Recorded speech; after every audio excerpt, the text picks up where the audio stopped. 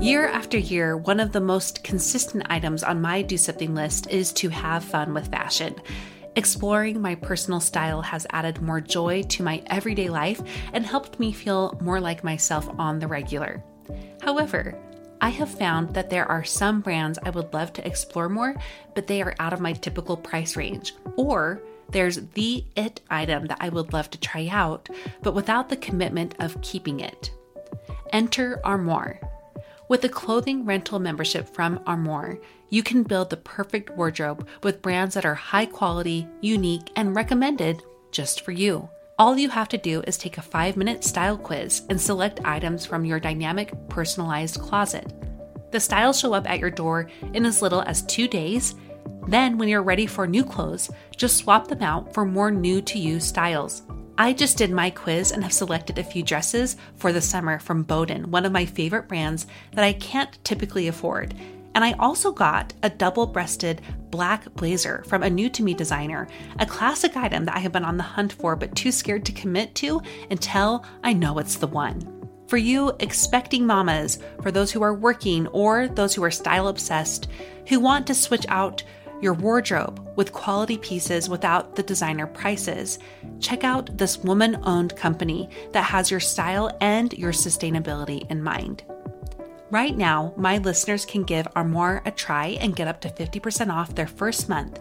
That's up to $125 off. Just visit armoire.style/progress. That's armoire.style. ARMOIRE.style/progress to get up to 50% off your first month and never worry about what to wear again. Try Armoire today. Hey, it's Ryan Reynolds, and I'm here with Keith, co-star of my upcoming film, If, only in theaters May 17th. Do you want to tell people the big news? All right, I'll do it. Sign up now and you'll get unlimited for $15 a month and 6 months of Paramount Plus Essential Plan on us. MintMobile.com/switch. Upfront payment of $45 equivalent to $15 per month. Unlimited over 40 gigabytes per month. Face lower speeds. Videos at 480p. Active Mint customers by 531.24 get 6 months of Paramount Plus Essential Plan. Auto renews after 6 months. Offer ends May 31st, 2024. Separate Paramount Plus registration required. Terms and conditions apply if rated PG.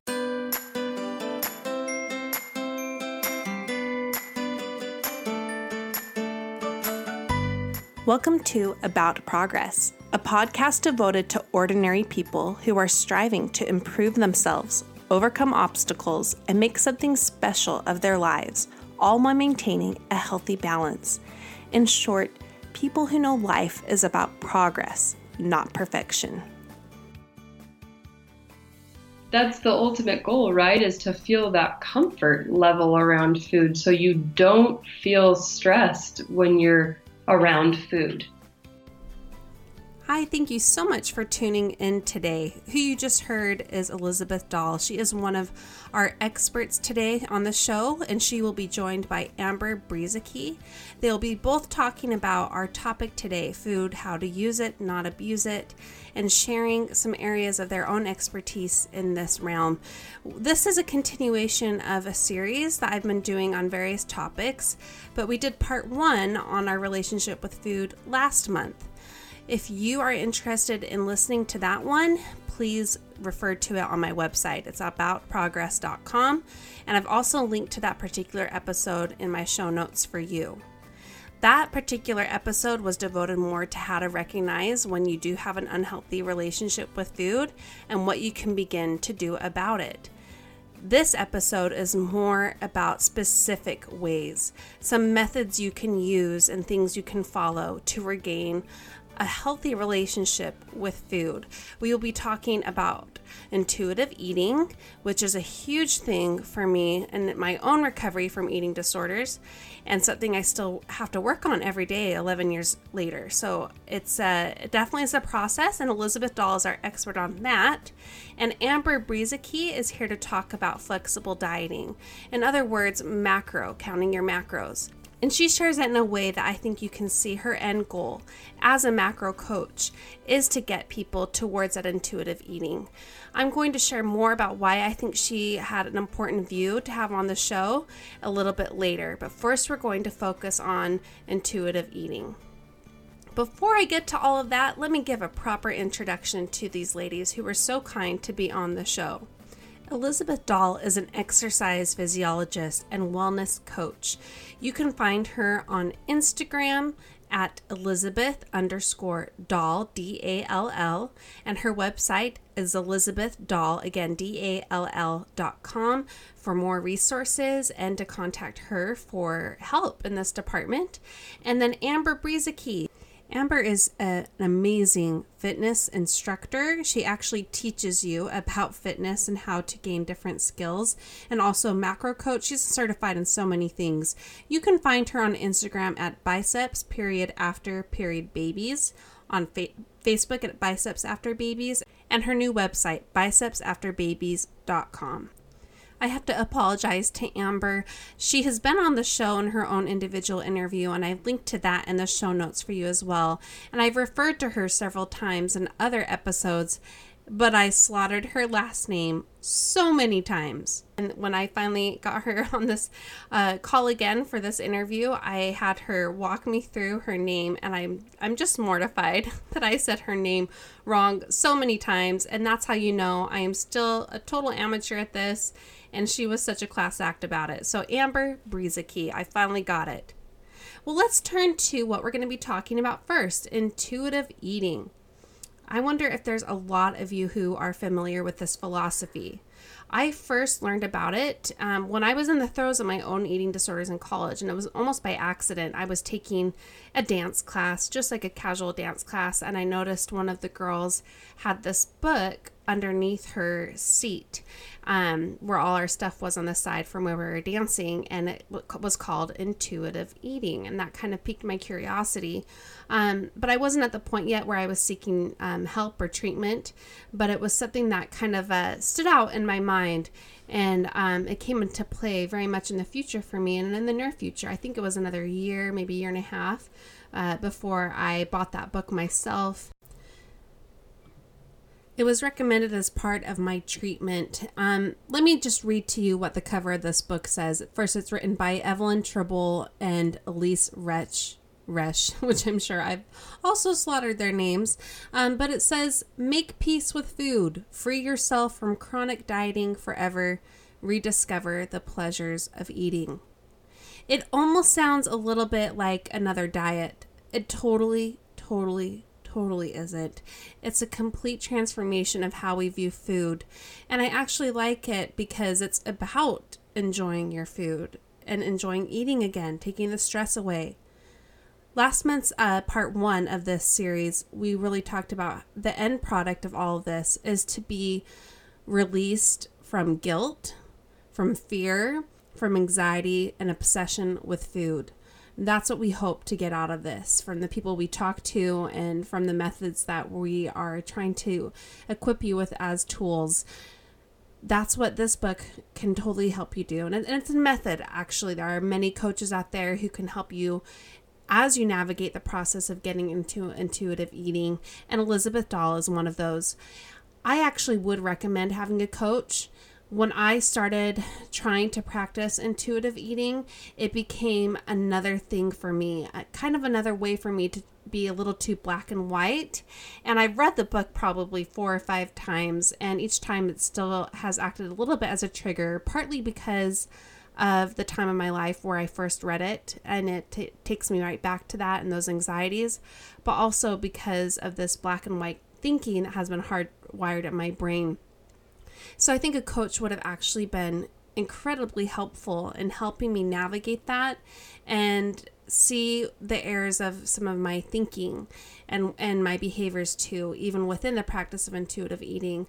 Hunger was definitely still something that I have feared for 11 years. I mean, it's been something that hasn't been my friend. It's something I don't like and I fear. So I've been working a lot on that. I still have made progress every single year. But if you are in the throes of eating disorders or obsession with food, anxiety about it, worries about it, or just a lack of knowledge of health and nutrition, I definitely would recommend first reading that book. And then if it's something that you want to start attempting and maybe you're struggling, I would get a coach. I'm going to now be sharing some excerpts from the interview I did with Elizabeth. Hers is divided into smaller segments because I used a few of the things we talked about last month with her. And she's going to explain what intuitive eating is, how it looks in someone's life, and what people can do to start incorporating this method and how they view their food and leading to more freedom and enjoyment with it. So let's first start with what she says is intuitive eating. So what intuitive eating is it teaches you how to eat for your body, basically. So we go throughout our days and our lives and we don't really always listen to our bodies. And sometimes we put off hunger and we don't eat when we are actually hungry. And then all of a sudden we realize we don't know what hunger feels like to us. Or maybe we overeat in a meal and we don't realize when to stop. We haven't learned that. And so that's what intuitive eating is it teaches your brain and your body to connect with each other when it comes to food. So you recognize when you're hungry, what it feels like to you, because everybody's different in how they feel hunger, and then listening to it, learning what to do based on that feedback that you're getting from your body. I shared with Elizabeth how that feedback has been something that has still been really fear-led by me. And I asked her how people can move away from being afraid of hunger into more of an intuitive eating practice, how they can recognize hunger and recognize the eating patterns and relationships they have. And she gave us some steps on how to start doing that. And, I'm thinking about how a lot of times people who do have a complicated relationship with food, hunger in general is something that they are afraid of too. It's a feeling that can be shame-ridden for some reason. It's something that they don't like. They try to push aside. They try to ignore instead of embrace. And so intuitive eating to me seems like embracing what hunger looks and feels like and being accepting of those feelings and responding to them in a way that meets them appropriately. And you are a wellness coach, Elizabeth, so you help people do this all the time. What do you do to help someone move towards more intuitive eating? Yeah, well, I have 3 steps that I kind of try to start people off on. And the first thing is to recognize it. So a lot of times we don't know, or we may not realize that we're ignoring our hunger, or we think it's normal or something like that. And so the first step is you really have to recognize some of those eating patterns that are off, or some of those situations where you feel struggling with food or whatever it is. And then the second step is to just make one simple change at a time. Sometimes when we try to go for diets or, change our nutrition, we tend to want to change it all overnight, and overhaul the whole diet. And then we get really frustrated and we don't feel comfortable. Kind of back to your last point, it's learning to feel comfortable around food and knowing that you have the control over it and it doesn't have the control over you. So I tell people, make that one simple change, like, make sure that you have a healthy snack available if you need it, or talk to somebody about saying, hey, next time I'm at an event, can you maybe come get me and talk to me so that I don't feel like I'm by the food, or just like one simple change that you can make, and all those little changes add up. And that's the third step, is that you are going to learn from it and you're going to have to repeat it. You're going to have to mess up and then figure out, hey, what went wrong with that? Okay, next time I'm going to try this. And so those are kind of the 3 steps that I teach people in a nutshell. Those are big 3 steps, but in a nutshell, those are kind of the 3 steps to help heal that relationship with food. Aren't those great tips? And what I like about it is when you are launching into this new way of looking and eating, you have to do it from kind of an investigative point of view, almost scientific. To take the emotions out of it is really hard to do. It takes a lot of mental energy. It takes a lot of time. That's what we kind of get into next. And I'm sure it takes a great deal of time for most people. It's not something that's an easy fix. So what do you do when a client is frustrated with their progress, or all they can seem to see about themselves is that they are, failing or messing up or doing a lot of binging because they're not used to having certain foods around, or they're doing a lot of restricting because they're afraid to even start. Yeah. One of the things they actually talk about in the intuitive eating book is learning that nutrition and food and lifestyle is gray. It's not black or white thinking like we think, where it's, okay, I have to be perfect in this area, and if I'm not, then I might as well eat 10 more cookies because I already ate one. And so teaching, before we do anything, really, the best thing to do is learn that our relationship with food is never going to be that black and white. Even if you have a great relationship, you're always going to have those dips and, those roller coaster moments. And so getting people to understand that, I think helps with the fear, right? So it helps them not feel afraid to mess up and not feel afraid to fail, but recognize that failure, in a sense, is not really a failure. It's an opportunity to learn. Yeah. To say, you know what, I had that moment and it was bad. I need to go talk to my coach or my friend or whatever and learn from it. And next time I'll try a different approach. And that's okay. And I'm not mad at myself. And there's a level of self-compassion in there too. Mm-hmm. That acceptance of the gray, I think, is so key to learning how to really get to this intuitive eating. That's why I struggled with intuitive eating for so long, because I still was in a black and white space, like I had mentioned. So when I ate out of emotion or anxiety, I felt like a failure because I wasn't doing it based off of hunger. Or they have a hunger scale that you work off of. And it was really hard for me to calibrate that at first, because I had detached myself so much from my body's signals. And then when I was working on that, it still was another black and white thing for me. Well, I'm only supposed to eat when I'm feeling between this number and this number. And stopping eating was very hard for me too, because for so many years when I was at the end of my meal, that was going to be it for a long time. And a lot of times it was, but eventually that moved into binging, and then a whole other cycle of shame there with purging through exercise or restriction again. So I had a lot of patterns I had to work through, and I just have to attest to what Elizabeth is teaching here. It does take time. It takes a lot of self-compassion, and it takes a lot of gray, and embracing that gray and working on your mind and seeing where these deep rooted things are in your mind that are inhibiting this positive relationship with food. And I'd also encourage people to think about, what is the end goal? How do you want to spend your lifetime viewing food? Do you always want it to be the devil or a source of angst or obsession?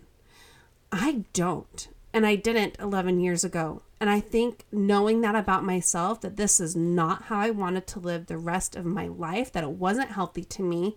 And if other people thought it was healthy to be obsessed with food like that, I didn't want it to be healthy for me. So thinking about my end goal, that I want to eventually be to the place where food is neutralized in my mind, that it's something I enjoy, that it's something I don't obsess about, that when I'm done eating, I feel satisfied and ready to move on with my day instead of worrying about what I can eat next and when. That's what I wanted to move towards. Again, it's been 11 years of me working on this. I have had big ups and big downs. I feel like I'm but it feels like now it's becoming more instinctive. There will be the time where it feels more natural, where the stress is much lessened. And when you do make those quote unquote mistakes with it, or mess up with it, or eat out of emotion, which I still often do, or mindlessness, or out of anxiousness, or still feeling fear about hunger, or even different types of food still, I'm not obsessed with those feelings either. And I hope that you can get to that point. In a podcast interview I did with Brianna Johnson from the Life Beats Project, we talked a lot about how to neutralize food. And they talk about this in intuitive eating as well. So let's say that there is a certain type of food that in your mind is something that you are really obsessed by or fearful of. They use an example in the book of this client that they had who had this thing about cakes that people brought to work, those big sheet cakes from the store, and how she could never seem to have control around them, or that she would say no, no, no, no, no in her mind and be really good sometimes, not eat it. And then other times she would eat like a half of sheet of a cake. And it was just a really bad relationship she had with this certain type of food. And the way they helped her work on that was to say, well, it's time to eat it. And it's time to eat it often, and until you get used to it being a part of your life, until you get used to how to read real signals of your body from it, and also your emotional signals with it and how you're really enjoying it. So this woman took on the challenge, and she had this sheet cake, and when she finally sat down and tried that piece of cake and really analyzed what it tasted like, what it felt like, the emotions she was feeling, and her responses to it, she realized she actually didn't like that cake, like at all. Like she actually thought, oh, this is kind of disgusting. I would much rather eat this.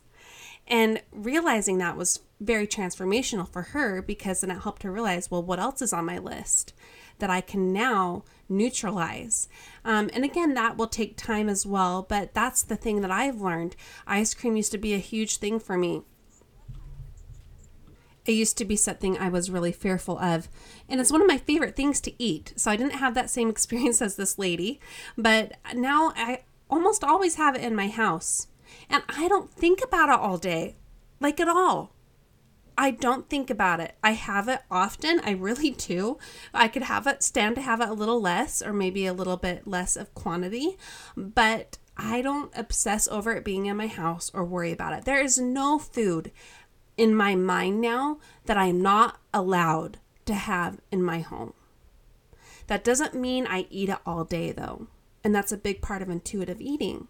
Is now I will eat that ice cream, and sometimes it's because I've had a long day and it's emotion, but I am knowledgeable of that, and I know how much I can take that I'll still enjoy instead of stuff down my emotions, but can still kind of help me work through them, but not as a way to punish myself or to avoid the emotions I'm going through.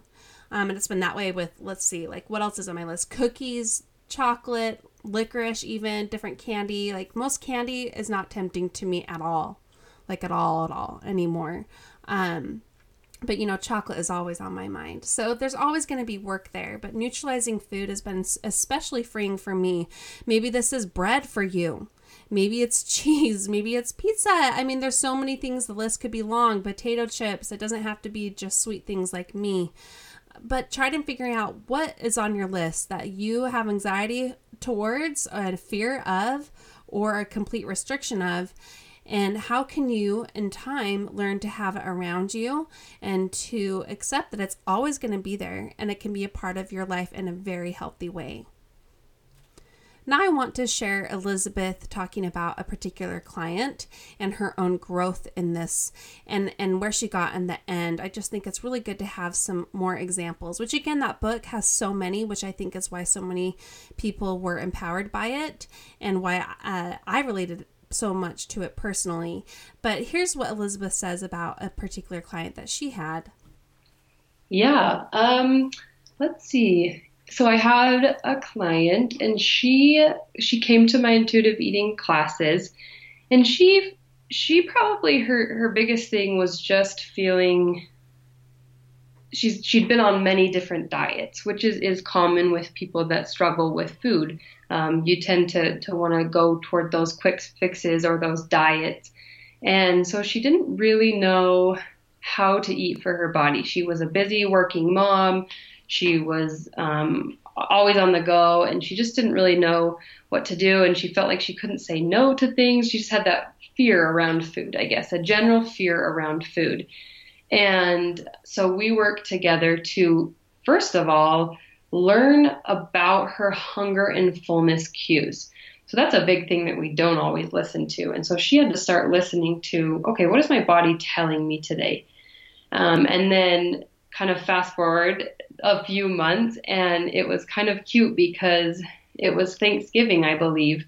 And she emailed me and said, "Hey, I just wanted to let you know I have a plan for Thanksgiving." And she had about 7 bullet points, or I guess in the email it was bullet points, but 7 ideas that she could kind of feel safe around the food at Thanksgiving. And one of them was, okay, I'm going to make sure that I eat a little bit of snack before I go because dinner isn't going to be served until later. And I know that I tend to get hungry at this time. So she knew that her hungerful cues were there. But she didn't want to go to the party or to the event starving because then we tend to overeat. Mm-hmm. And then she just did another list of things like she took a healthy food with her that she knew she liked so she could go back on that. She made a mental picture of the spread of food and told herself certain things that she wanted to make sure that she got and had. And then she told herself, I'm going to stop when I'm at 80% full. And that's a general guideline we like to follow is, can you listen to your body and stop when you're at about 80% full? And then go from there and say, am I satisfied? Am I full? And so the cool thing about this was that throughout the course of these many months, even over a year, she learned to listen to her body. And then she was able to create a little bit of a plan ahead of time so that when she had those events and those times, she knew what to do in that moment. In that interview with Brianna that I've linked to in my show notes, she asked me about how to teach it with our kids as well.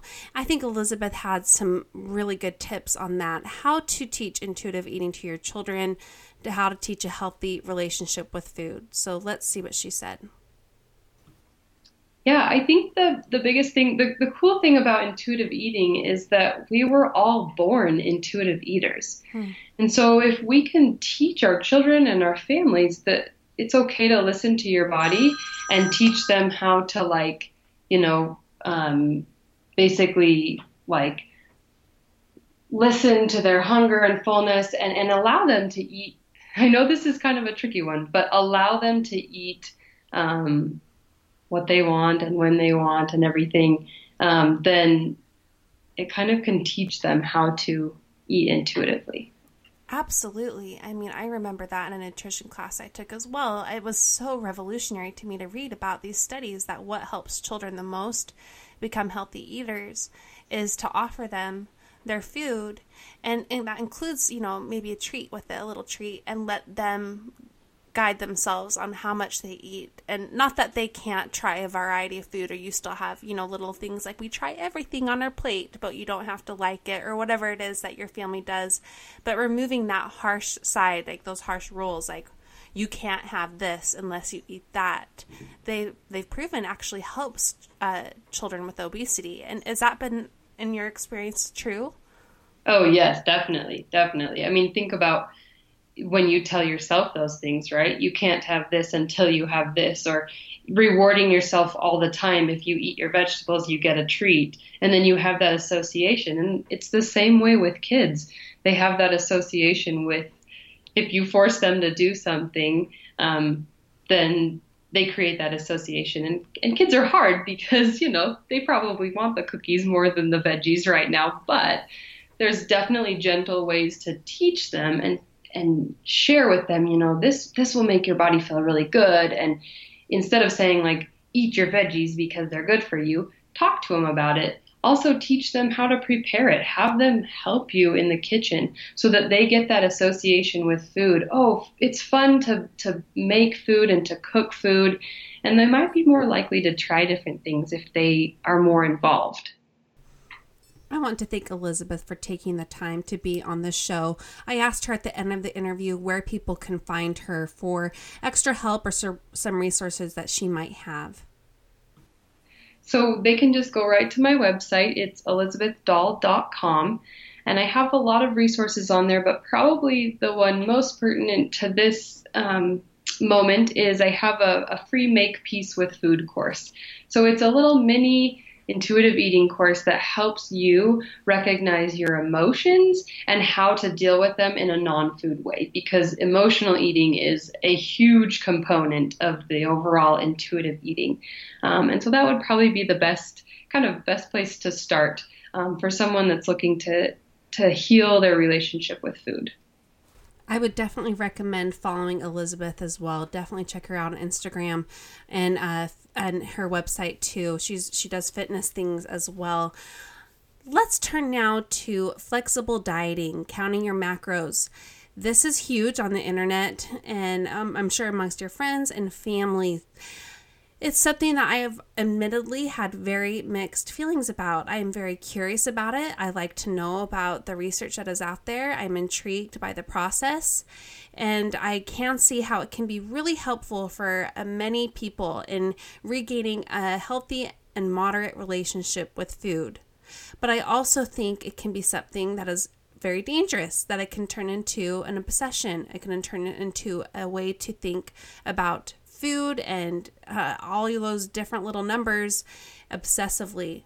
And so for me personally, it's been something that I've chosen to stay away from, just knowing myself, knowing my weaknesses and where I'm at in that process, that I can still see it being something that I could do in the future as I continue to build a healthy relationship with how I view things, as a way to get more information on what food helps me feel good and how it impacts my health better, as well as my fitness. So I do see it as something that can still be a part of my life in the future. But I also think that when it happens, if it happens for me and if it happens for you, it needs to be done right. Amber and I talk about all of this. Amber Brueseke is, again, an amazing person to follow about fitness on Instagram and Facebook, and her website, bicepsafterbabies.com. She is so awesome in how she views this. If there's a way to do this, and I think there is, Amber knows how. I love her viewpoint on flexible dieting, macros. I love how she views it. I love what her end goals are for it. She talks a lot about what it is, how people can use it to move towards moderation and acceptance of all food groups, how it can help rebuild a positive relationship with food for people who have lived so long in the black and white, or people who just don't have any real education on what's healthy and what's not. And she has an incredible view on how to neutralize food as well, and how to take the morality out of it. Also, she talks about the pitfalls that can come up as someone uses this, and how to get away from doing it in this black and white obsessive way. I love Amber. She is truly one of those people who inspires me, teaches me, empowers me, and also makes me accept myself as I am, which is such a tricky balance when you are a fitness expert and a macro expert as well. Since this is such a popular thing, I thought it would be very important to have this on the show today, and from someone who I believe does this right and for the right reasons. I'm going to do something I haven't done before with these special episodes. I'm going to just share the interview that we did exactly as it is, not divided up into segments. That way you can see the questions that I asked her leading up to the answers, and just see the full picture of how she views this, how she practices it, what she hopes you get from it. And you know what? What I love most is she says her goal is to work herself out of the job, and she does it for herself as well. She practices what she preaches. So now let's move to my interview with Amber. So tell people who are confused what flexible dieting is, or counting macros as it's also known. Yeah, so it's known by a couple different names. So you'll also hear it called IIFYM, which stands for If It Fits Your Macros. Oh, okay. Or people will say counting macros or flexible dieting, and that's all the same thing. It basically means that you are counting up the amount of carbs, fat, and protein that you eat, and, you know, working within a structure of having goals for each of those three. Instead of just counting straight calories, you're actually looking at where those calories come from. Okay, so the end goal of doing this is what? So the end goal would be learning moderation. And one thing that I think that using flexible dieting does for you is it teaches you how to have moderation with food. I feel like so many people these days are on one extreme or the other. Either they are, clean eating and they don't eat anything unprocessed or anything processed, and, cookies are bad and ice cream is bad, and you can't ever have that in a diet that you want to be, if you want to be healthy. Then, opposite obviously is like the standard American diet, which we eat all processed food, and we just eat too much fat and too much sugar and too much of everything. And in between those two extremes is a happy medium. And that's where everybody logically knows that they should really be, but sometimes people have a hard time getting there. So I feel like flexible dieting is a stepping stone to get you to that moderation and to teach you how to be moderate with your intake, having most of your calories come from whole, unprocessed foods that's going to keep you healthy and give you the vitamins and the nutrients and the fiber that you need, but not being so constrained that you can't have a slice of your kid's birthday cake, or you feel like you can never, ever have a cookie or popcorn at the movie theater. There's a balance between those, and flexible dieting I found has really helped a lot of my clients and me find that moderation. Well, and I imagine you have a lot of experience of working with people who have for years eliminated whole food groups or different types of desserts or whatever it is. So how do you help someone relearn a positive relationship with food and bring them back into this moderation as the goal? Right. Well, I think, people have this idea that they want to eventually be able to have another cookie, at some time in their life. But a lot of people just have this fear that if they do, they're not going to meet their goals, or they're not going to, have the body that they want to have, or they're not going to X, Y, and Z. And so when I start working with clients and you give them these parameters and you say, okay, you have to eat protein, this much fat, and this much carbs, and then they are given the freedom within those boundaries to be able to fill those in a way that they want to fill them, and then they are able to fit in a cookie, or they're able to fit in a bowl of ice cream at night. And then weeks down the road, they still see that, hey, I'm still losing fat, or hey, I'm still just as strong as ever in the gym. And as they see that, relationship of, hey, I can eat a cookie and I can still hit my goals, they become believers, and they understand that that moderation isn't bad. In fact, it's almost better. You're not so obsessed with food. You're not so obsessed with going out to eat and feeling like you can't go out to eat with your friends because, oh my gosh, what if everybody wants to go out for ice cream afterwards? And I think that fear of food is a very real thing for a lot of people. And learning how to fit in a cookie without having it turn into 20 is a really big step for many, many people. That's one thing that came to mind when you said, some people fear different, these food groups. For me, I think initially, starting this process of learning to have moderation in your diet again is this fear of losing control.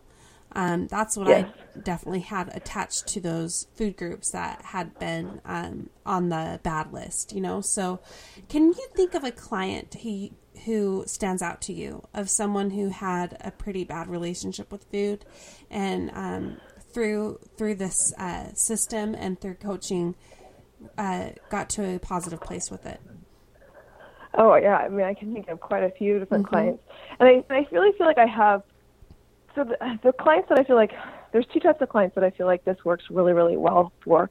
On one hand, it's those clients who have always been dieting and they've always been on this rat race of they're always cutting calories and they're always trying to get a little bit leaner, and they're never quite reach that level of leanness that they feel like they should be able to get with how the few calories they're eating. But in reality, what ends up happening is they're restricting, so that when they eat one cookie, they just feel guilt and they throw up their hands and they eat 20 cookies. And that cycle of that restrict and binge cycle ends up being really harmful in the long run. And so I have those clients, and flexible dieting really helps them to allow them to give themselves permission to eat a cookie because it fits into their macros, and not feel like they have to then eat 20 cookies because they've messed up. So that's one type of client that I would say that, I find a lot of success with. And then the other type of client is the type of client who just doesn't really know much about nutrition at all. Like, doesn't really know about what macros are, or like how you would even figure that out, and doesn't really know how to put together a balanced, healthy diet. So a lot of times those clients are a lot more overweight and have more weight to lose, but the learning process that we take them through as they're learning about what their food is made of, in the long run, they ended up coming out of it with a better understanding of the food that they're eating and what they need to fuel their body. Yeah. So both of those clients come from different backgrounds and come from have different needs. Yeah. But again, taking them through that flexible diet and that education experience, they come out the other side with a lot more knowledge and a lot more comfort with feeling comfortable with food and using food for what it's supposed to be used for, which is to fuel our bodies. Oh, that's so awesome. And what I love about that too is I think it neutralizes food. And when they do know that you can always have this or that was formerly on a no list, it's really freeing, and it makes it easier to eat those things without being so emotional about it. Yeah, because it's a choice. Everything is a choice, and it's a give and take. And that's one of the things I love with Counting Macros is that it's a give and take. I can choose to have this bowl of ice cream, knowing that if I do that, I'm going to probably have to have, fewer carbs at dinner, and I can then tweak my dinner so that it can fit. But it's a give and take. I know that, if I want to have something that's higher in carbs and fat, I'm going to have to balance it out with something a little higher in protein later on in the day. And it's finding that balance and teaching people that balance. That then eventually leads to hopefully them not having to track and weigh everything. That is the ultimate goal, is to transition back into a more intuitive style of eating. Yeah. So one of the reasons I love learning about this from you is that I like how you look at things neutrally too. Like when you're making those choices, it's not you coming from a place where you are guilt-driven or judging yourself or any of that. It's almost like scientific for you. It's like, right. You've taken your emotion out of it. I mean, you are enjoying your food. That's not what I mean. Like, that is a part of your life. That's part of all of this. But I like that you look at it as, okay, so this is what I want, so this is what I'm going to do. Instead of, oh man, I made this mistake, now I have to do that. Maybe there's a difference there that you can kind of preach about, how people can get to that balanced place as they're trying to learn how to incorporate that.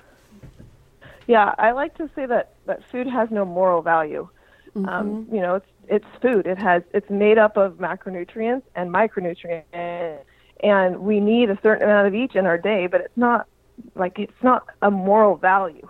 It's not, and it doesn't place a moral value on you. If you want to have a cookie right now, that is not you are bad. You are.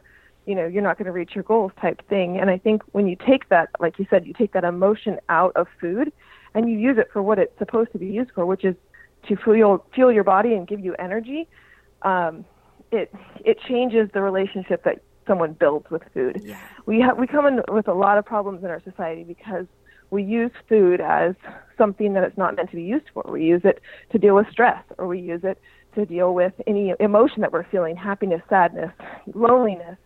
And we try to use it as, medicine for ourselves to deal with these emotions, when that's not really what it's meant to be used for. It's meant to be used to give us energy so we can do the things during our day that we want to do. And I think by taking that emotion out of it, you are able to look at it a little bit more scientific and be like, you know what, I can have that right now. I just have to balance it out with something different a little bit later, and I'm willing to do that. And I think, like you said, removing that emotion is really, really powerful for a lot of people. Mm-hmm. So if someone is considering getting a coach and trying out the Counting Macros approach to eventually learning intuitive eating, what are some potential pitfalls that people need to watch out for? Maybe people who might replace one obsession with another, or maybe what to look for in a coach as well. What pitfalls could come up for them? Yeah, so, you don't have to have a coach to be able to do flexible dieting, and it's something that you can absolutely 100% do on your own. Now, can a coach be helpful? Obviously. I think coaching can be very helpful, and it can be helpful with accountability. It can be helpful with just tips and tricks or education and that kind of thing. But you definitely don't have to have a coach. So, that's good to know. That's the first thing. But, if you do choose to have a coach, because I think sometimes a coach can help you fast track your success and you don't necessarily have as many stumbles along the way, maybe if someone's guiding you. One of the most important things I think you should look for in a coach is someone who wants to teach you. Like you said, my goal is to work myself out of a job. Like, I don't want to be coaching you for 50 years. Yeah. I want to give you the tools and that you need in order to be successful down the road. And so I think someone who's willing to teach you is one of the most important things. If someone feels like it's like their trade secret to like not tell you how they got their macros, I would run, far, far away from that. Yeah. You want someone who wants to educate you and someone who's going to answer your questions in a timely manner. I can't even tell you the amount of people that I have email me who are like, I had a coach and I would email him or her and it would take them 3 days to get back to me. And, I was left always wondering like what I was supposed to be doing for those 3 days. And, that's just, in my book, that's just not okay. Like, a coach should be very responsive. You're hiring them for their knowledge and their accountability. They should be very responsive to you. So those are the two things that I think as you look, for a coach to be well aware of. And someone with a knowledgeable background, there's no governing body for macro coaches right now. Yeah. And so anybody can kind of hang up their shingle and be like, hey, I can coach you on macros, doing your due diligence to make sure they have, what kind of certifications do they have? What kind of background do they have? Do they understand how to read scientific literature? And that kind of stuff is important. And then you touched on a really good subject about replacing one obsession with another. And I think that I often, like, if I see that in somebody, it tends to be in the clean eaters who, for so long cut out, entire food groups. And then they learn about macros and it's revolutionary for them. Yeah. But then they kind of replace that obsession now with like having to track every single thing that they go into their body. And they can't go out to dinner because, oh my gosh, they're not going to be exact on their macros if they go out to dinner because, you can't ever really be exact when you're not preparing yourself. And anyway, so I do see, like, people can go the other way and they can swing too far the other way. Sure. And which is, again, why, like, my goal is ultimately to get you to intuitive eating. And it's not to have you be tracking and using MyFitnessPal for the rest of your life or to feel like you have to pull out the kitchen scale every time you want to get some ice cream. Eventually, like, those are weighing your food, tracking your food, logging your food is supposed to teach you portion sizes. It's supposed to teach you what's in your food so that you can then eventually do it on your own and have that moderation. That's so great. And I think it's just that people know who they are and what their tendencies are. And, if they know that they have a tendency to become really obsessed about something or really hard on themselves, maybe it's a good thing to dip their toes in, but having those parameters in place for them that they're not going to measure every single little thing or when they go out, not worry about it, just stuff like that could probably help as well. Absolutely. There's definitely like gradations, right, of like how far you can take it and being looser on your tracking or like you said, maybe not, maybe tracking but not weighing things. You kind of have to find what works for you. And I'm all about finding that balance that works for you. Yeah. Whether it's on vacation or it's in your real life, like you have to find that balance that you're okay with and you run with it. And it may look different for you than it does for me and for somebody else, but that's what we want to find is the balance that you're comfortable with. Exactly. And so for you, I already know the answer to this, but because you share it really openly, but for those who don't follow you yet, is this the way you eat 24/7 or plan on eating for years to come? No. So I do talk about this on Instagram. Yeah, you do. I've tracked and I've set goals and I've used counting macros to hit them.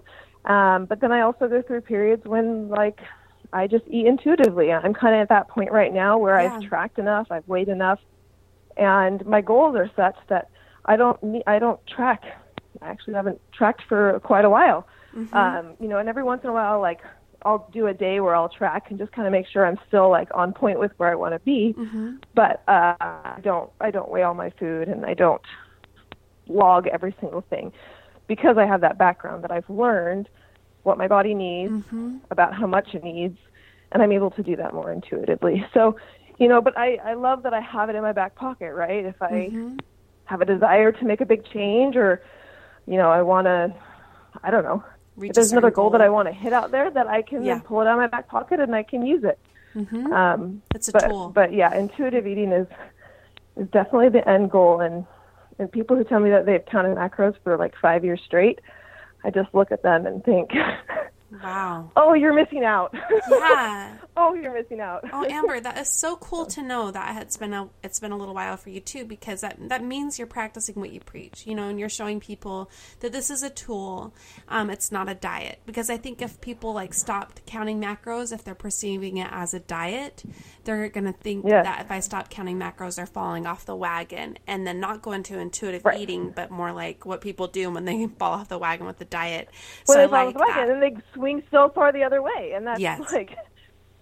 Yeah, I'm one reason I've never been a huge dieter. I've never been like scared of food or any of those things. And one reason I like attached on to flexible dieting so much is because it's not a diet. It's because it is sustainable and it is a way of life. And yes, the tracking and the weighing seems kind of laborious, and some people are like, well, I could never do this forever. But it teaches you the way that you could eat forever. Yeah. And that's my ultimate goal, is to get you eating in moderation, which is a way you can sustain for the rest of your life. Yeah. And I love that it's a tool for you. And I'm just so impressed. And I love following you and learning from you. And I definitely hope other people can be directed to you as well. If they want to get in touch with you, where should they go? Well, Instagram is where I'm most active as far as social media. So my handle there is @biceps.after.babies. And then you can always email me, which is biceps.after.babies@gmail.com. And then my website should be launching here soon, which is going to be bicepsafterbabies.com. So that should be up soon. Yay. And so what will you be offering on your website? So I'll have information about me and my Instagram and my social media, and then as well as if you're wanting to sign up for coaching or get custom macros from me, or buy my ebook, those will all be up on my website as well to buy. That's great. Okay, well, we look forward to that. Thank you so much, Amber. I appreciate it. Thanks, Monica. Can you see now why I had to have her on for this particular topic? Amber Brueseke, thank you so much for taking so much time to do that for me. You're a very busy woman, but I feel like the world needed to hear from you more on this and in greater depth. If you want to be in touch with her, definitely check her out. As she mentioned, her new website is actually up now, bicepsafterbabies.com, and Instagram, biceps_after_babies, and Facebook, Biceps After Babies as well. So that's it for today, you guys. That's the end of this food series that I have for you. And I hope that it was something that was really helpful and transformative for you. I hope that you learned what I have been learning the last 11 years. And just know you can do it. And it's worth it. It's worth that freedom. It's worth the work. And you will get there. I promise you will. This was just a special bonus episode this month. I typically, in the most recent past, had been doing one special episode a month on the last Wednesday, but I have so many good interviews to share that they were getting spread out too far in advance. So I wanted to start still doing those interviews every single week, but throwing in a special episode usually once a month on a Friday. And so this was our first one with that, but I'll have more in store for you with that later. So next Wednesday will still be our regular episode that I already introduced you to with Jansen Bradshaw, and I'm really excited to share that one. She really is awesome about the the trickle-down effect that often comes when you try something new and different, and how it can spread out to so many new opportunities that challenge you, that provide opportunities for growth, and can lead to really incredible things that, like, she's been a part of. Just a few remaining items for you. Again, my goal for reviews is 70 by November. We are well on our way. If you can leave a review for me on iTunes, I'd really appreciate it. You can do it from your desktop or from your phone. You have to do it by searching for About Progress, and then from there leaving a review. Even if you're already subscribed, that's the way you do it. It's been thrilling to see those reviews trickle in, and if you keep coming back here every Wednesday and you haven't subscribed yet, please go ahead and do that. So that way it just downloads automatically to your feed. You don't have to worry about it. I want to thank those people who already have, and for those people who continue to share this podcast personally, one-on-one with friends and family, and on the internet as well. I see some of those pop up where you're sharing different episodes that were particularly meaningful for you. And wow, that just really makes my day to see that. As I've mentioned the last few episodes, we are starting to consider sponsorship. If that is something that interests you, if you have someone that you know who you think would be interested in doing it, maybe a small business, have them get in touch with me at packerprogress@gmail.com. I also accept nominations at that address for people that you think should be on the show. And you can always direct message me on Instagram and Facebook at About Progress. Last final plug. I have my 50th episode coming up. It's going to be my special episode next month, and it's actually going to be fairly soon. And it's going to be a Q&A, Ask Me Anything episode. Ask me about my likes, my dislikes, my pet peeves. Ask me about my family dynamics. Ask me about the podcast, what I like to read. It can be anything. As long as you'd ask me the question to my face, ask it for this episode. You can direct message me on Instagram and Facebook your question, or you can email me at packerprogress@gmail.com. That is it for today, you guys. Thank you for joining me and for coming back every Wednesday, and for those special bonus ones that are going to now come on an occasional Friday. Thank you, thank you, thank you. And I will see you soon. And in the meantime, take care of yourself.